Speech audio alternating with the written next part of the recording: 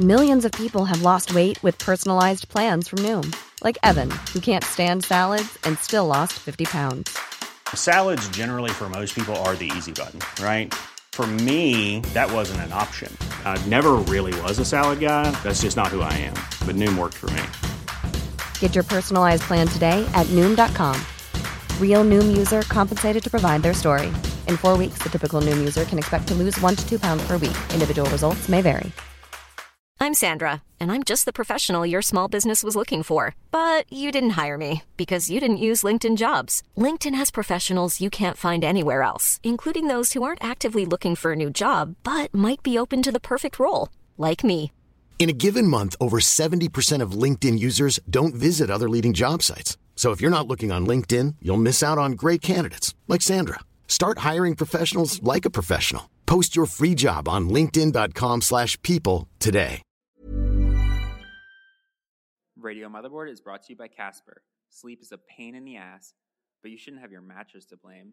Try Casper. It's one perfect mattress made in the USA just for you, with free shipping, free returns, and a whole 100 nights to try it out. Yeah, that's right. You can actually take this thing for 100 test sleeps to decide if you love it. Check it out at Casper.com and make sure you use code VICE, that's VICE, for $50 off any mattress. It's very vulgar. But this woman was like kind of booty calling this dude, right? Like, she was like, hey, what do you, like they'd met at a bar, and then she was like, all right, I want to fuck this dude. And started like booty texting, was like, hey, what are you up to? And he was like, not much, I just got home. And then she wrote back something like, what do you think my pussy's up to right now?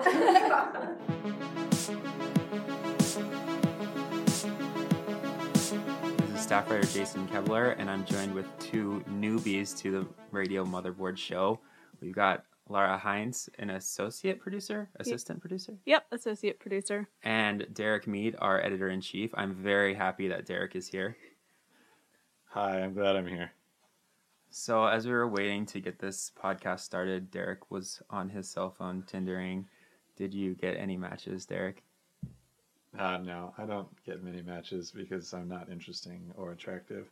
But if it vibrates during the next few minutes that we're chatting, I'll definitely let everyone know because I might like hoot and holler in the background. When you get a match on Tinder or OkCupid, do you then send a message? Do you usually send a message, or do you wait, or do you then reevaluate the profile? Is this getting too personal? No, it's probably pretty personal, but I have no idea, actually, what the right thing is to do. I usually go and look at someone's profile and see if there's something interesting I can say, and then maybe I'll chat them, or I'll just forget about it, and then it's like a weeks later, and then you feel weird because it's really hard to try to pick up a conversation with someone that happened to randomly put half a second of effort into liking you about 3 weeks ago. So, I don't know, mostly it's just empty, like a graveyard of misconnections. Yeah, that's kind of why we're doing this. Aziz Ansari, the comedian, just wrote a book called Modern Romance, and he talks a lot about this disastrous world we've created with online dating and smartphones. And it's pretty interesting because it's not just like, hey, I'm a comedian, I'm writing a book. He actually teamed up with a sociologist named Eric Kleinenberg from NYU, and they did a bunch of focus groups where they talked to people who are single, people who are in relationships. They went to nursing homes or retirement communities in New York City and talked to old people about what love used to be like. And we're actually going to talk to Eric, who co-wrote the book with Aziz, in a few minutes about, why in the world he would want to write a book with a comedian. But I read the book, and it's a smart book, and there's far more facts and graphs in it than you might expect. If you've ever listened to Aziz's stand-up, he's a smart guy, and he has a lot of good observations. And some of those, I think the one that hit me first was this one where he talks about texting a girl to go get pizza, or he was texting a girl like back and forth, and then he finally asked her, hey, do you want to go on a date? And then he doesn't hear back from her for like ever. For the people, I don't know if you guys have all read the book, but in the thing I tell a story about this woman that I call Tanya, who I met and was like really excited about and thought we had like a good connection, and that it was going to be a thing. And then I texted her and didn't hear anything, and it became this weird thing. But it was kind of like the moment that kind of inspired like some of the stand-up that I wrote about this stuff and everything, and this kind of made me realize like, oh wow, this is really different. Like this idea of like, oh, I text someone, I don't hear anything back. Like I'm going crazy and going through this roller coaster of emotion because someone just isn't sending me a message on a phone. Like that's not a thing that could have happened like 15 years ago or whatever. But I talk about. Do you guys have any sort of experiences with that? Well, I can say as far as Tinder goes, like I tried it once just to see how it was going to work. And it was like late one night at a bar, and this is going to make me sound like a terrible person, but it was more of like a social experiment than anything else. And I was just like, oh, I'm just going to keep trying this out. And then the next morning woke up like with full-on anxiety because it was just like messages and I had no idea what to do with them, and I felt really guilty about not responding to them, so I just deleted the app. That's really awesome, actually. Yeah, I don't think that you should feel anxiety about that, though, because that's entirely how it works for everyone I think I've ever talked to. It's just like, yeah, I don't know. It's just a bunch of weirdos on there, and then it's like people being way too thirsty, or they don't respond to anything you want to say, or you like talk to them for like 2 minutes, and then someone's just like, nah, I'm over it, and then you never hear from them. Like, that's the point that Aziz is making, right? That like there's just this empty, like there's no loss just suddenly not talking to someone ever again. Yeah. Right. I mean, yeah, that happens all the time, and that is mentioned in the book. And the thing that you just described, having terrible anxiety and feeling bad about, means that you're a good person, because Aziz mentions this in the book that like some crazy amount, like 80% of Tinder accounts are made as jokes and basically done as a game at bars with people's friends. Like they'll just like swipe through just to see what happens, and they'll do it with their friends. And there's actually an artist in New York who has been doing live Tinder swipes where she'll invite like 30 people to basically watch her swipe through Tinder, and people will vote on whether she should swipe right or left, or whether they think it'll be a match.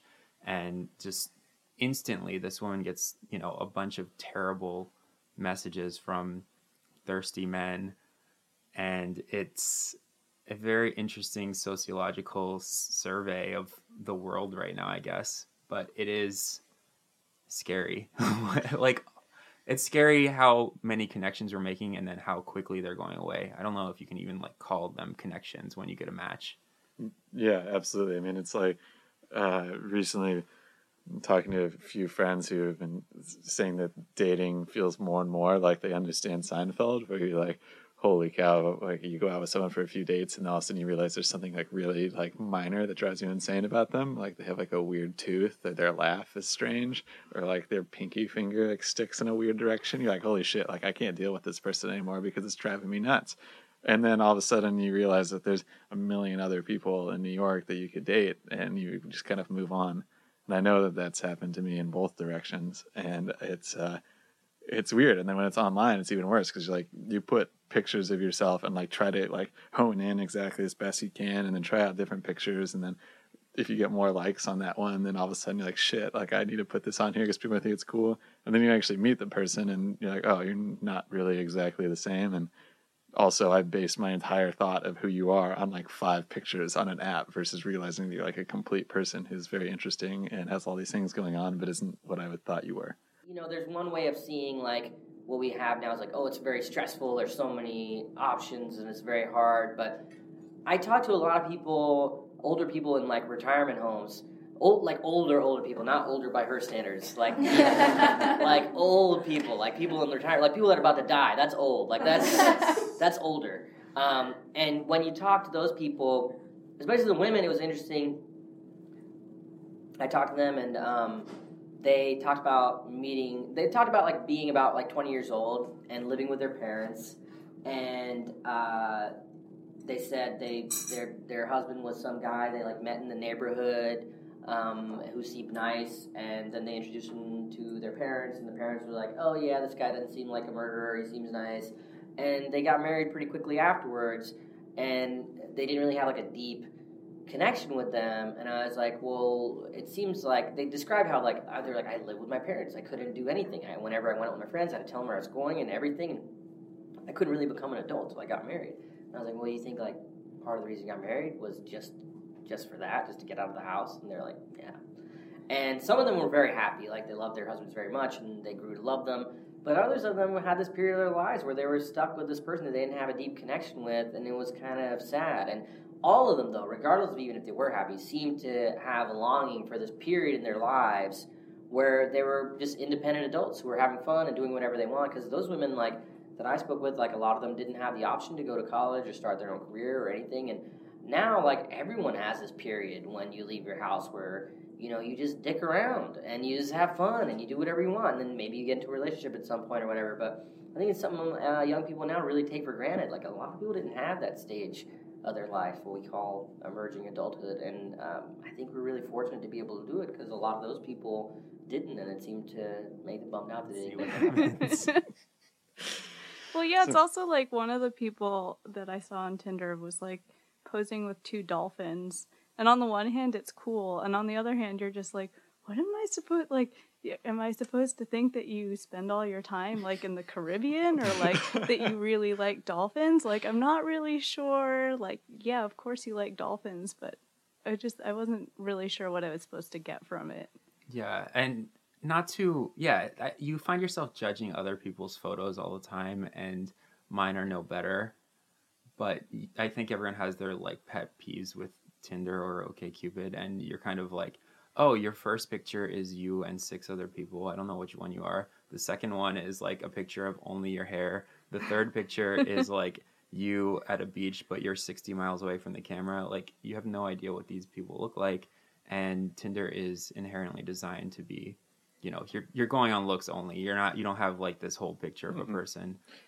Do you guys think that's a bad thing, that it's like only like look based when you first start to see someone? I actually prefer it because, like Lara said, when you have these other like eHarmony type sites where you filled out an entire profile and listed your 68 favorite movies and your 35 favorite books, you feel like you've either already met the person or you just get like too much information, I think, and you make like more of a judgment. Whereas if you're dating in the real world, you might, like, let's say you see someone at the bar, you're going to judge them based on their looks, and then you'll learn something about them. So I haven't really done much online dating, but if I am going to, I think I would want to do like a couple messages back and forth and then meet the person and see if there's like some sort of spark, rather than, you know, message back and forth for 45 minutes about, you know, the OC or something. I can't believe that's the first television show I thought of. Well, that's like a really good date show for sure. I'll give you that. But yeah, no, I think the same thing. It's like when you see people on the street, you're like, wow, this person, like, there's definitely a layer of attraction, and then you hope that they're normal and not a psycho or not boring, which I've disappointed many people in that regard. But the boring or psycho part? It swings in and out. That's but yeah, I think that it's valuable in that respect, and also it's good because you like are online. It's so weird because it feels like you are having a lot of interactions with people when it actually is nothing. Like, but good friend, and we were talking about dating recently, and she was saying that she doesn't want to text people anymore because you realize that when you've been texting back and forth with someone about nonsense, it feels like you've been on these dates, and then you realize you've only been on one date with this person. You have no idea who they are, and inevitably someone feels like it's more serious than it is because you've like never hung out, but you're constantly like, oh, this person texts me, so I should send something back. I don't know. Right, and you know, like, what they've been doing every day for the last week, and you know, whether or not there's something to talk about or not, you are thinking about that person because they're constantly like pinging you. So yeah, and you just like, you get an emotional attachment without actually even knowing them at all, and that is really weird. That's how people get catfished. Yeah. Have either of you guys ever been catfished? I haven't. I've catfished people before, back in the AIM days. It was I was like a proto catfisher, I believe. Wow, yeah, did not expect to hear that today. That's impressive. So I used to like AIM message back and forth with my cousin all the time, and there was this guy who was like perennially obsessed with her, and so she would just like send me all these cringy, you know, IMs that he was sending her. Mind you, we were in like 8th grade or something. And I thought it would be funny to pretend to be like an imaginary girl that went to his school and said I had a crush on him, and just like see what would happen. And it turns out this kid was like very easy to fool. And so it's kind of terrible, I guess, but I just messaged him back and forth for like, a day, like an hour on IM, and he's like, "Oh, you want to like meet me at the movies like tomorrow?" Jesus, this is twisted. Like, man. Yeah, this is gnarly. I thought that was kind of normal, but I guess maybe not. Wow, yeah, you're watch out for you on the online dating thing. Yeah, I don't do that anymore. So, well, I know that to back away from the like psychotic part of this, the lunatic maneuvers, definitely.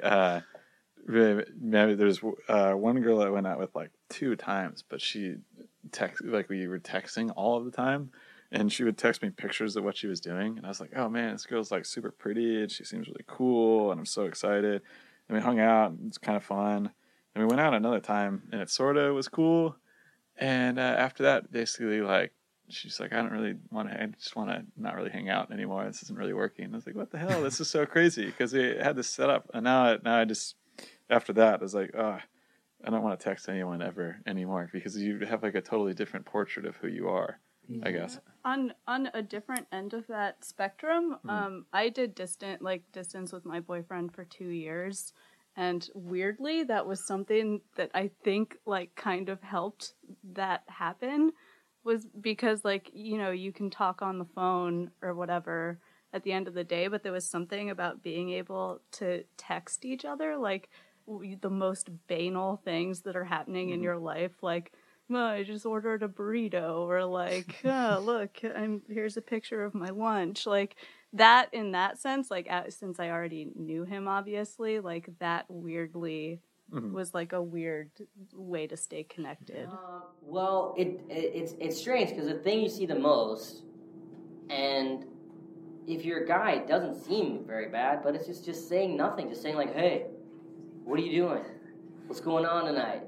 What are you up to? Like, that kind of stuff is so prevalent, and it's just like, when you see it in the context, if you see it in the context of a guy, and you're sending it to some person you met at a bar, right? That doesn't seem that bad. I probably sent some version of something like that at some point when I was single. It seems totally harmless. It seems nice, right? But when you interview, like, hundreds of women, and you see it from their end, and you see it from their phones, it's like, yeah, this guy, there's, like, all these guys just texting me, hey, or what are you doing? And it's nothing. It sounds ideal, but I have to say, we've been talking a lot about single sort of dating situations, and, Lara's in a relationship, and I have been in relationships in my life where, no, texting is like, it's a two-way street, because I did distance for a very short period of time and then got sick of it.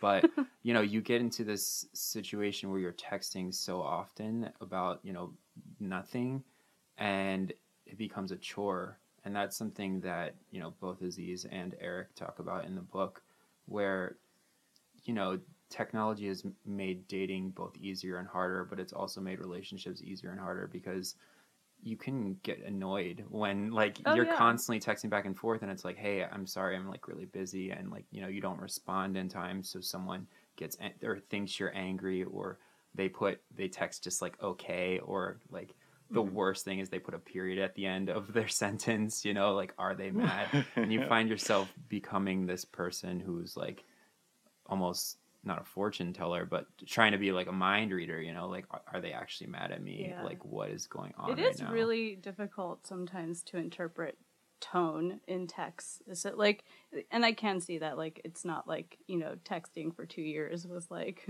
totally fine and right. Wonderful all the time. But like, yeah, there were definitely times where you're just like, you want to talk to somebody and you're like, man, why aren't they responding? Or like, why did you just give me a one-word answer? Like, what's going on? Are you mad? When they weren't at all. They were just, like, responding really quickly.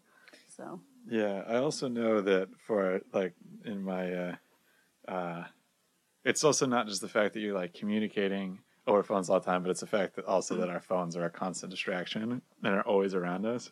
And it's like you get a text when you're at dinner and you're like, oh shit, I need to look at this. You're like, oh, I wonder what someone has written in my email, because clearly there's something disastrous happening at work at 9 p.m. on Friday while I'm at dinner or something, which is not possible. But I know my ex definitely had a very visceral hatred of my phone, which I also do, which is fair. But it was because it was always there, and you always have things that get around you that it feels like they superficially connect you, but also when you're together are pulling you apart. And that I don't like at all. There's that GIF art that you like, isn't there? Where it's like two people laying in a bed and they're both, they're facing away from each other texting. And I think that's something that happens all the time. Yeah. Whether you're in bed or, at dinner or just walking around. Yeah, that is my favorite piece of current art. It's like two people with like their phones flashing on their face in bed. And it's great. But yeah, I don't know. It does feel like a communication gets very superficial now. Well, it's the other thing, like, and this could be text message, this could be messages on Tinder, this could be anything. Like, there's a very, like, it's very ephemeral, and so it's also hard to take it seriously sometimes because it's just like, coming and going all the time. But it also introduces, like, normally you would have a conversation with somebody, even someone that you would date, maybe say 10, 15, whatever, before messaging was a regular thing. And you would like initiate a conversation. And even if they didn't call you back, once you started talking to them, you could respond. But like with messaging, now we have like these weird conversational gaps where it's like you send somebody a message or a text and then you have to wait for them to respond. And then you have to like wonder why they're not responding, or you see the 3 dots and then the 3 dots go away. And it just introduces like this very weird dynamic. Well, like a younger person, if they don't get a text back, like someone like my age, I'm 32, like if they don't get a text back in like a couple of hours, like they're like, what's going on? But if someone in college doesn't get a text back in like a minute, they're like, what the fuck? No! And it was just interesting seeing how, the younger people we talk to, their kind of view on a lot of these things was so different. And, when we asked like younger women, like, what if a guy called you? When we asked like people my age, like, oh, what if a guy called you? They're like, oh, I think that would be really refreshing. It would be really thoughtful. I'd really appreciate it. We ask younger women, what if a guy called you? They'd be like, really, when you think about it. We should pause here to talk to Eric because we've been talking for a very long time, and Eric is very smart and helped Aziz with this book. So we're going to talk to Eric Kleinenberg. He's a sociologist at NYU and is co-author of Modern Romance.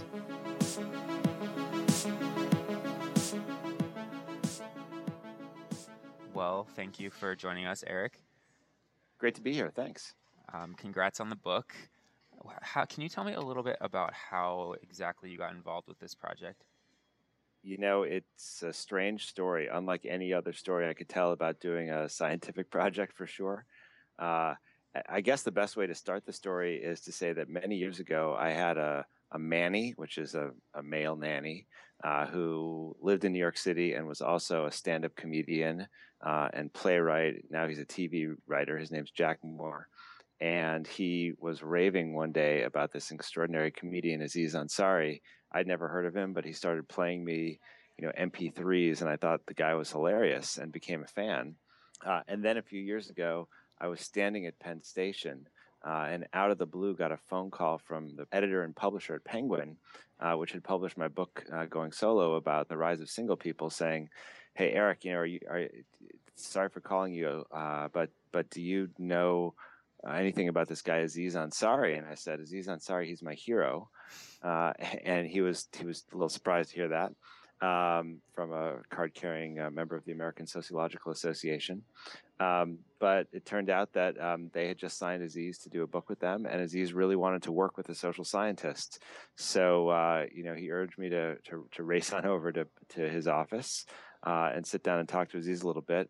I did, and it turned out that the two of us really had, some shared interests and questions and a good connection, and we decided to do this project together.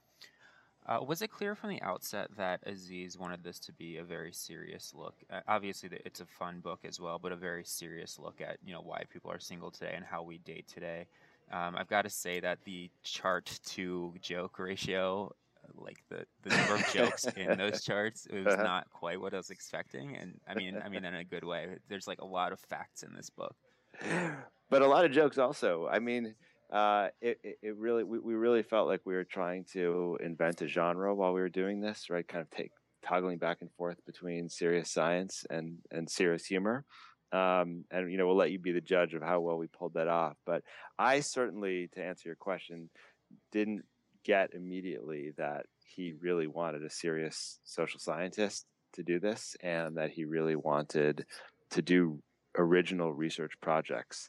When we first had our discussion, it took me a good hour before it became clear that he didn't just want casual insights, and he didn't want to use sociology just as a way of setting up the next joke, that he was genuinely curious. And that was exciting for me. And frankly, I never would have done this project if it didn't have a serious scientific side of it.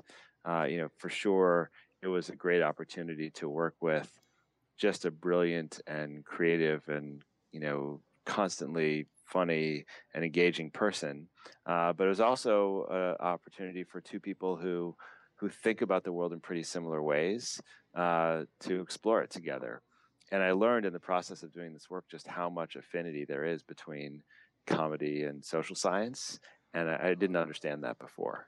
Right. Yeah, Aziz has never really struck me as like a Jerry Seinfeld type, where it's like, isn't it crazy that, airline food, whatever.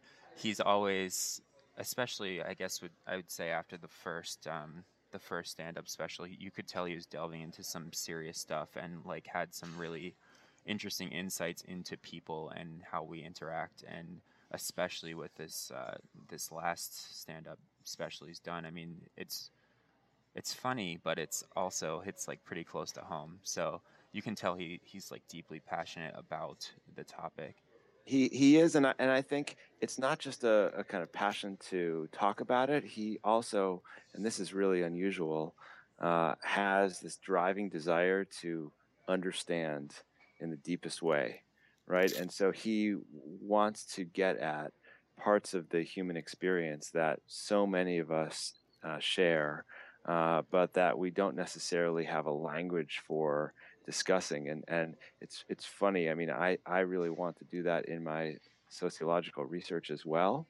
And we noted one day we were doing a focus group with a couple hundred people, and I made a claim about the fact that 1 in 2 households in Manhattan, where we were at the time, were just one-person households. And enormous numbers of people in the city were single, and you could hear the crowd say, "Whoa!" Like, take it, like, breathe in, and it was audible. And Aziz turned to me right away and he said, "Oh my God, that's the academics equivalent of a huge laugh line for a comedian." Like, he totally got that we were both trying to reach for some place that would move people off their seats in some way. They respond in different ways, but it's coming from the same place.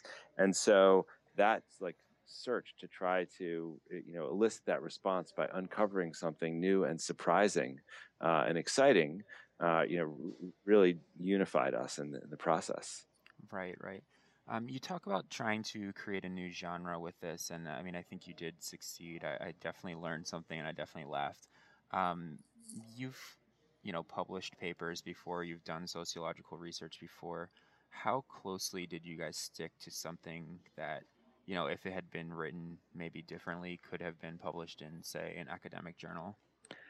Oh, there were definitely things we did that could be turned into, scholarly publication. And, just for instance, we did a lot of interviews on topics that are new and interesting for people who care about the way relationships work these days, the dynamics of relationships, and using kind of in-depth interviews as a scientific research method.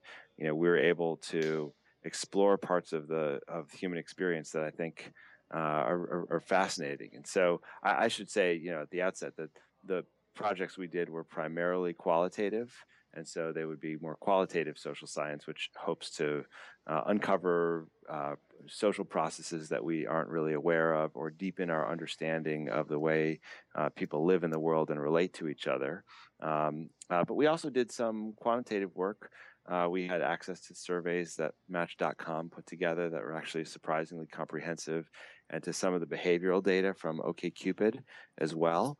But, to take one example of a topic around which I'd like to do some future research, just to follow up on what we did in the book.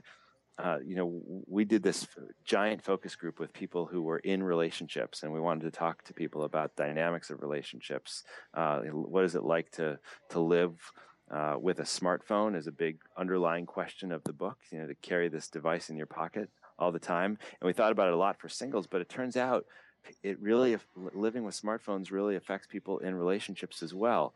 And one totally fascinating area had to do with how do people in relationships, manage access. Hiring for your small business? If you're not looking for professionals on LinkedIn, you're looking in the wrong place. That's like looking for your car keys in a fish tank. LinkedIn helps you hire professionals you can't find anywhere else, even those who aren't actively searching for a new job but might be open to the perfect role. In a given month, over 70% of LinkedIn users don't even visit other leading job sites. So start looking in the right place. With LinkedIn, you can hire professionals like a professional. Post your free job on linkedin.com/people today. To their own private lives through their phones. So, for instance, do you share your password with your partner? What are the moments at which you and your partner decide to share passwords, or to let each other into various parts of your life on the phone? If you're sitting with your partner and he or she gets a text message, can you look at it? What if you notice them in conversation with someone on Facebook? Will you go down the rabbit hole of clicking through that conversation and trying to see what they're up to there, or do you respect that there's some borders? And it turns out there's enormous variation in the way that people do that stuff and think about it. And there's really nothing in the literature now that engages that as a problem in social dynamics. And so that's just like an area where we had tremendous data. I think you could do a great scientific paper, and I would never have thought of it were it not for our project. Right. Yeah, you mentioned there's great variation, and I've been in relationships where I've had passwords shared and it ended poorly, and then I just never want to know ever again. I don't want to know passwords. I don't want to read text messages. I don't want to go on Facebook. But it's so hard. It's so hard, and it's funny because when Aziz and I started this conversation, my view as a guy who's married with 2 young kids is that it's inevitable. Like at some point when you're intimate enough and you are really, your life is entwined with someone well enough, like you can't help but share passwords and all that information because you just need to share stuff. And it's so inefficient to have to hand over the machine and then get them into the thing. And Aziz's view is there's no way I will ever do that in my life. That's a crazy thing. I'd rather share bank accounts and everything else before I would share all of my passwords and social media stuff, because I need to have some core of privacy. Otherwise, what kind of life am I going to have? And I can totally relate to that, but we were just coming at it from very different places. Right. And it seems like often passwords are shared out of convenience, like you mentioned. I mean, you want to change the song on iTunes or something, and you need the login. Exactly. Or sometimes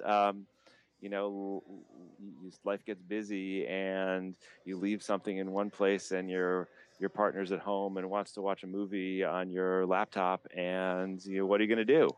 Right. Sorry, honey, I won't let that happen until I get home with the password. You'll have to read a book tonight. Right. So have you, can we say whether, sharing passwords is a good or bad thing, or is it just it works for some people, it doesn't work for others? There's shades of gray all over the place.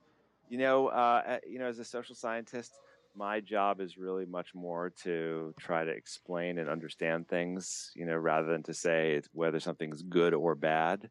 That's really kind of like a moralist job. I do think that I think that whether or not you share, there are consequences for your relationship, and we can help to identify what some of those things are. That's pretty fun. I mean, I think one of the things I'm curious to hear more about your experience, because one thing we heard from people was like, not necessarily in the realm of sharing, but in the realm of snooping, which is another big topic. Like, if you haven't worked out an agreement, how much do you actively look into your partner's phone life or social media life? Like, will you try to sneak into their account? If they leave their email box open, do you ever like look to see who they're emailing back and forth with, or even open up their messages, right? Like, it's so easy to do that with someone if you are around them a lot these days. And so many people told us like, I started doing that because I was worried, I was insecure about a relationship.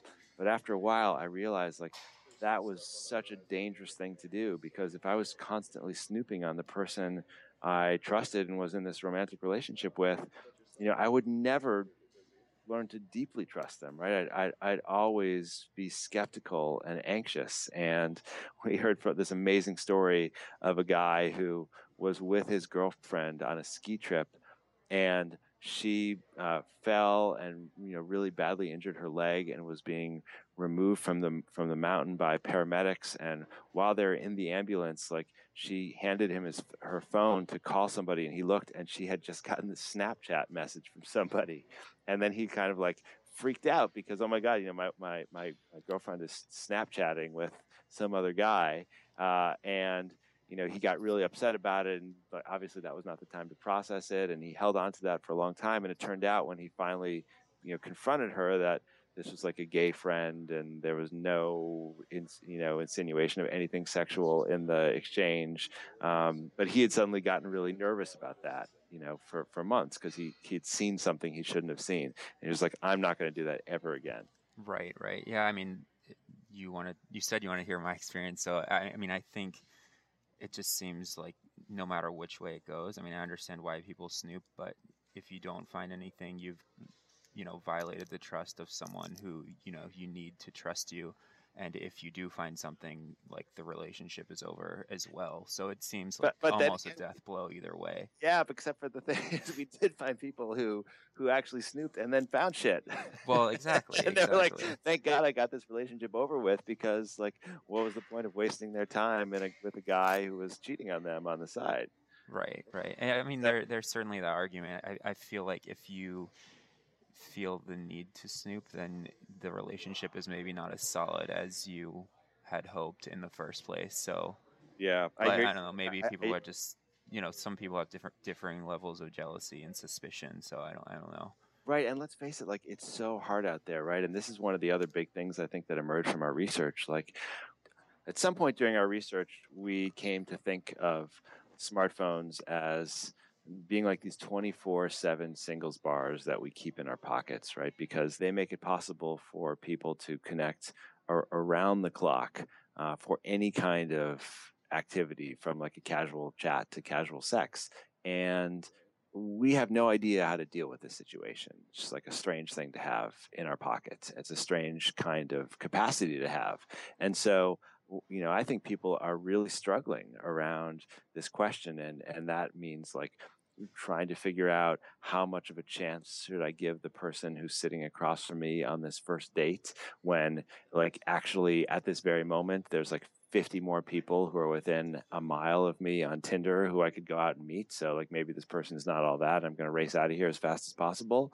And also, how do you hold the attention of someone who has that as well, that option? Right. To, it's like, so, leave at any point, Right. We all have to be performing at such a high level to engage people, right? And, we literally talked to people who would be on dates with someone, and they were like, would sneak out to the bathroom and get on Tinder just to see what, who else was out there. And, I think, like, for me, the kind of deepest problems that the book engages have to do with, how we fully engage with the people we're with, and in some ways with ourselves, when we have access to all this novelty and all these different connections in our pockets all the time. Right. Yeah. This is semi-related to, I guess, the snooping question, but there's the question of attention, on dates. How much do you look at your phone, and, like, who is that person texting? Because obviously you want to put your phone away, but as a journalist, and there's many other jobs like this too, if some news breaks or if something's happening and I get an email about it, I need to respond to it right away, or at least sometimes I want to. Um, and if I'm constantly pecking at my phone or like glancing at my vibrations or whatever, that's obviously going to make someone else angry. And when they do the same, it's like, who are they texting? Who are they emailing? And Of course. And at some point, like at some level, we're all kind of in it together, right? We all do that shit to each other. And at the same time, like if you think about the way you behave when you're in the best possible situation, when you're like truly excited to be where you are, like you're sitting across from some person who you've been dying to go out with, or like, someone who you just think is like the greatest friend, whatever, you're probably much less likely in that situation to let yourself get distracted by a text message from someone at work or a phone call, right? And so you are just inevitably signaling something to the person you're with when you're constantly fidgeting with your phone or checking it. And, it's interesting. Like I have seen people in relatively new relationships, like go from that moment where like they are head over heels and like in this deep stage of passionate love, like thinking about that person all the time, to like going to the moment where they're constantly on their phone while they're with each other in a very short period of time, right? And that search for like the newest thing and the best thing, I think in particular, something that's better than what we're doing right now, is really dangerous, right? And we know this from a lot of research in psychology, that if you're always trying to maximize your experience, if you're going for the best possible thing that you could be doing at every given moment, you're almost always going to be dissatisfied. And that's true for, whether like you're trying to find a good place for a taco or whether you're trying to find a good girlfriend. If you're trying to get the best, you're fucked. Right. You mentioned the taco, and I'm interested in what working with Aziz was like. He talks about trying to find food all the time, and part of that's a joke, but he's kind of a noted foodie, I guess. What was it it's like really working? Not a joke. It's really serious. Yeah, it could basically just disrupt our entire research day. We would like fly to Tokyo to do interviews and social research, and we'd have to do like an hour looking for the best ramen, and then like an hour and a half trip there, and then wait in line and have the ramen, and so that was the day. I'm kidding a little bit about that. It was not that extreme, but look, the guy is a maximizer when it comes to food, and that was a great side benefit of the project. It turns out I share a lot of that as well. But like, I think seriously what that did is we both understood that orientation to the world, right? Like if you're in Tokyo, why should you have shitty ramen? Mm-hmm. In fact, you should have the best ramen possible, and you should have like the best of all these things. And if you're in New York, why shouldn't you have the best of all these things? And so Aziz and I, and probably you, and probably, like most people who are listening will geek out a little bit and do research to enhance the quality of our experience, with basically whatever it is. And on the one hand, that makes perfect sense. Like it's good to get a better taco than a worse taco. But on the other hand, like we can really get carried away with that, right? And we, like Aziz tells a story about this, like when he was on tour in Seattle and spent all this time like trying to go through like the best restaurant recommendations to figure out the best place to get brunch. And by the time he finally found the place and went there, like it turned out they were closed. To like more seriously, what happens in the search for a romantic partner. And I think like because we have Tinder or OkCupid or like you name your application waiting for us, a lot of single people experience the world as if like a better person who's like hotter and smarter and more interesting is just like a swipe away. And why should I really focus on this person who's with me right now, who's evidently flawed? Like, right. They weigh a little bit more than their profile picture. And like, I'm not wild about, their job or whatever it is. Like we're too quick to get dissatisfied when in fact, like, the only way we'll really be able to judge whether that's a really good person is by like spending time with them doing interesting stuff so we can experience like the things that make them distinctive and special. Mm-hmm. How did this work like timing and attention wise? Because obviously, Aziz filming movies and doing stand up and, Parks and Rec, I would assume was part of this as well. So how much time like, how did you find time? How did he find time to do this, I guess? Because it wasn't just writing a book. It was, doing all these focus groups and all this research as well. So Yeah, how did look, that work? let me tell you that this is something I was really nervous about, because we didn't know each other all that well when we started the project together. Like, we'd had a bunch of meetings. I could tell that he was really earnest and serious, and he really wanted to understand this stuff. But I didn't know what it was going to be like to work with, who was one of the most busy people around. And it turns out that, like, the guy is just harder working than just about anyone I've met. He was completely into the project. He was not doing any movies when we were working together. He was working on parks, and he was doing a lot of stand-up. But he made this a big priority. And, we spent a lot of time designing research projects, actually doing the research projects. Some things I could do myself, but some things we had to do together. And we wrote together. I think I'm curious to hear, how you felt about it. But, like, we really tried to have both of our voices in there, to have it be like a real blend between social science and comedy. Yeah, I was going to ask that, the actual writing process. I mean, you can obviously tell which parts are Aziz because it sounds exactly like a stand-up bit. You don't think my art of mimicry, became stronger and stronger over the course of the research? I don't know, but You're like, no, not at no. all. I'm just saying, I was gonna do stand-up one time. I haven't done it yet, and I'd very much like to, but I did it for one of my friends, and they were like, "You're just copying Aziz's delivery exactly." Terrible. And it's just like, all right, gotta like not do that if I'm ever gonna do it. So the impulse is there to just kind of do what he does because it's so successful and so funny. Right. Yeah. I could be accused of similar things, right?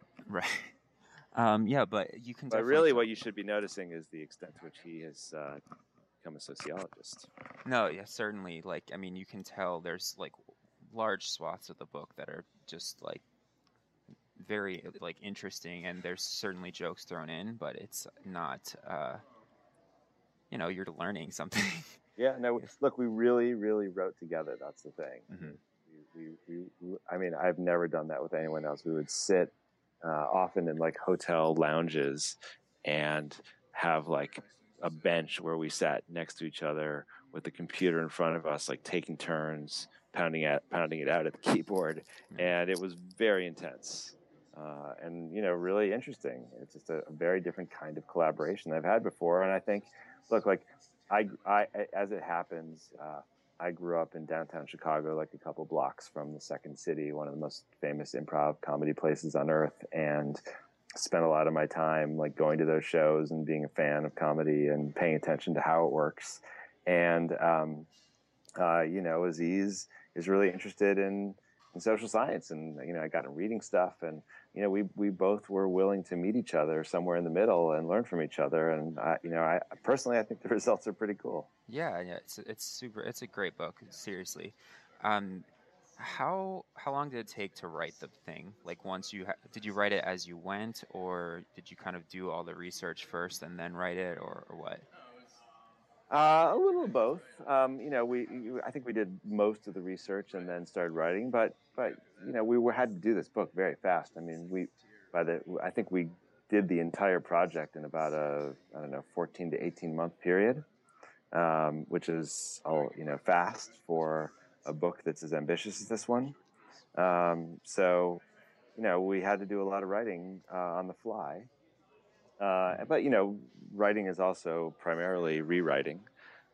So we kept on checking back and fixing things up and getting more evidence and figuring out the questions that we hadn't quite tackled. And Aziz and I are both perfectionists. We were really, really pushing. We didn't want the book to be full of obvious observations or things that people already knew. We were going for things that would be new and surprising and deep. And, we couldn't hit that on every single count. I mean, one of the things that we realized quickly is that, a lot of there's a lot of great social scientists who are doing work on these questions. And we wanted to highlight their findings and, share them with people who aren't necessarily already reading the social science of romance, right? Mm-hmm. And so that meant that the point wasn't always to break news and to show something that people didn't know. Sometimes the point was to share with people, what the social sciences have established about how romance works. But sometimes we were really able to do original things. Like the project of going to Japan to see what was happening with romance there, and why is it that deep down people are not getting married, having sex, reproducing, and solving all those problems through technology. Like that was really fascinating. Right. Yeah, I mean, I will say in reading it that, you kind of explain a lot of phenomena that I've noticed, but don't know the underlying sociology of, or even, like, for instance, waiting to text someone back. We know that everyone does it, and we know that it kind of works, but you don't know, why. And you guys did a good job of explaining that, and explaining that really, statistically, it is good to make someone kind of wait a bit. I know, it's so depressing. Yeah. So depressing. It is. Right? You cannot get out of the game playing. Right, but if you say you don't play the game, then that's another type of game. Exactly. Yeah. I don't play the game, right? Right. Anyways, it's a fascinating book.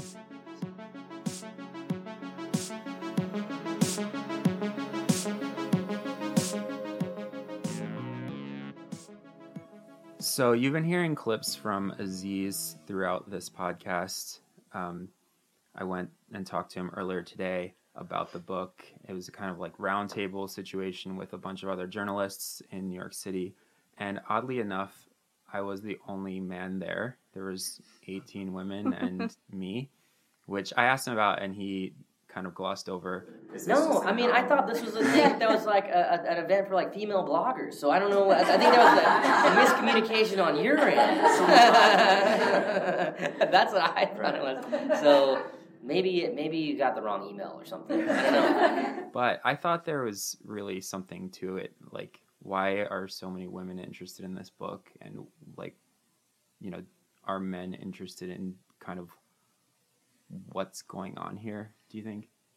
This whole new era of dating, or is it just they go with the flow and it's whatever? I think dudes are definitely interested in it because they're they're always thirsty. All I ever hear from talking about women friends is that they're just massive hordes of thirsty dudes rolling around, which is kind of a bummer. But I think that, I don't know, I wouldn't be surprised if women were more interested in the effects of these apps, because I feel like they have more on the line. But I don't know, Laura, you were Yeah, I don't know. I find it interesting, but I don't know if I can say that it's a female versus male thing. Yeah, I mean, I have no idea. It was just weird that happened, I thought. Mm-hmm. Anyways, Derek said he has a theory of Tinder he'd like to raise. So I'd love to hear that made that way too dramatic. So no. Yeah. Derek needs unifying theory of Tinder. No, I think I just going to finish up what I thought about Laura's thing, and then I can go to yes, okay. Yeah, I mean, I definitely obviously can't speak for women either, but I do think that from talking to friends about dating, I think that everyone I know that dates online has thoughts about what it is, how it's changing relationships, whether they're male or female or whatever. But I do think that probably a lot of women I talk to notice more about the details of how things work. Like the texting story I was talking about earlier, and a friend who doesn't want to text people that she dates anymore because it feels like it goes nowhere. I wouldn't have really thought about that too much. Or at least I would have just been bummed about it and not thought about, I'll just never text anyone ever again, because you can't not text, right? That's just insane. But I did have a thought about something for Tinder that I was wondering if you guys are about, or anything that is swiping related, because there's a Tinder for everything now. But I feel like anytime I swipe left on someone or a pizza or whatever it is that I'm swiping, a swiping app, if it's something I like and then I accidentally swipe no on it, I'm way more likely to swipe yes on whatever comes up next, or whoever comes up next, either one. So yes, I agree. I think it's goodbye, my love. Yeah. Come back, please. I'll just take whatever's up next. Yeah. and you don't even look at it. Yeah, I don't know. I want to know if anyone has that thought. I definitely want to hear it. You should share it in our comments or tweet it at me or send me an angry email or whatever. But I'm very curious about this. I mean, I don't know. What happened in your one evening of Tinder? Well, do you remember? I did feel like the guilt I felt about denying someone was much stronger than like, the joy I felt in like swiping right or whatever. I think it was a much stronger reaction when you deny somebody, so you just feel bad about it. Yeah. One thing I'll say about Tinder and swiping is, like, you're basing it just on a photo, and you know that there's definitely people in there who you could probably have like a couple of good dates with, and who knows, maybe it would go further than that. And it's always a bummer when it's like, oh, this person looks like really interesting and cool, and like we have some things in common. You swipe right, and it's like not a match, and it's like, come on, like if I met her in real life, I would definitely charm her, and we would like hit it off.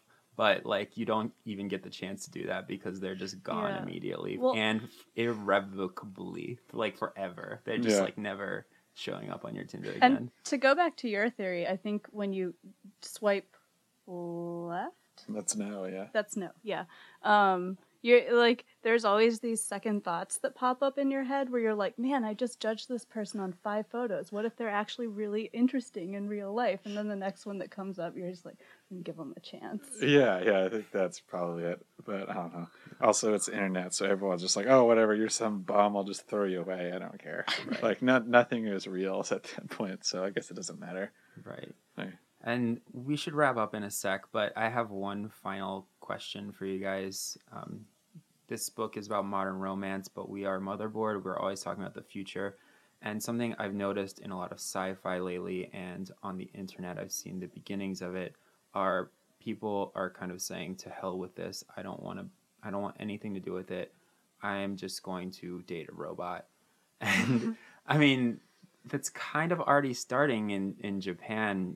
Aziz talks about it a bit, where they're having Japan, this, in Japan, I went in thinking like, oh, they're so advanced with technology. Like, I bet like online dating and all this stuff, they probably have apps like Tinder that are so much more advanced. But it was really interesting. It was kind of what you described, where a lot of people had checked out. Like, they're having a real crisis there, where like marriage rates and like birth rates are at historic lows, and a lot of young people are not interested in dating or sex or anything. Like, there's a crazy number in the book. I think I have this right in my head right now, but it's like 45% of women aged 16 to 24 have no interest or despise sexual contact. And for men, that number is like 25%, I believe. Which is crazy. Like, despise sexual contact? Like, that's like, you see, like, breasts, and you're like, ugh, no, I despise this. Like, there's already dating services that are like robots who will text you and pretend they're your girlfriend. And on some of the very sketchy subreddits, there are like people who do amateur porn basically, and they will text and call you all week, for a fee basically, and pretend to be your girlfriend. And they are obviously not robots, but we are certainly getting to the point where people just don't want to deal with this. And I don't know how normal these people are, but I think with things like teledildonics, where you can simulate sex with, a dildo on one end and like a fleshlight type device on the other end, I think that, we're moving towards a point where some people are just going to decide, I'm going to be by myself or with an artificial intelligence. Does that sound crazy to you? I don't Maybe think... not like for yourself personally, but do you see this like ever happening? I mean, to me, it doesn't sound that crazy because people look for different things in different relationships. So I can certainly see, people, in a certain sense, robots or chat bots or whatever are more predictable. Like, they're consistent, and so you know what to expect from them. And so if you're looking for certain things in a relationship and you're not necessarily looking for like the spontaneity or of human companionship, then sure, why not? Yeah, I think it'd be interesting if we got to the point where like the fetishization of sex, like it's something that you like want and it's taboo and you have to go find, and like it's like everyone's getting these weird subgenres because that's like a new thing to go find and explore. And it gets to the point where it's like, well, I can literally like either have like Tinder or like backroom.com or whatever that is, or like there's a robot that I could just have fly to me on a drone that'll do whatever the hell I want. Like if it's just immediately like an a la carte menu on the internet of anything you could ever want sexually, then what do people start focusing on in what they would want in their own relationships, or what is it that you would want to look for? And it comes back kind of full circle to being more of like a human relationship, I would think, like someone you can actually talk to and also order a sex robot with. But going back to like what you can't get off of an app. And I hope that we get there because I'm kind of tired of apps. Yeah, they're not mutually exclusive either. Like they can, like everything can. Well, certainly. I mean, the argument is teledildonics are for people in long distance relationships, and they can live thousands of miles apart for the rest of their lives and be together and still have sex. So yeah, that's where we're going. Yeah, and you can also probably find a really weird kick-ass subreddit for that too. One day. Definitely. One day. Probably today. Maybe probably now. like yesterday. Yeah. Yeah. Anyways, thank you as always for listening. I am Jason Kebler, and I'm joined with Laura Heinz and Derek Mead. Thank you. Thanks. We'll see you next week. Thank you.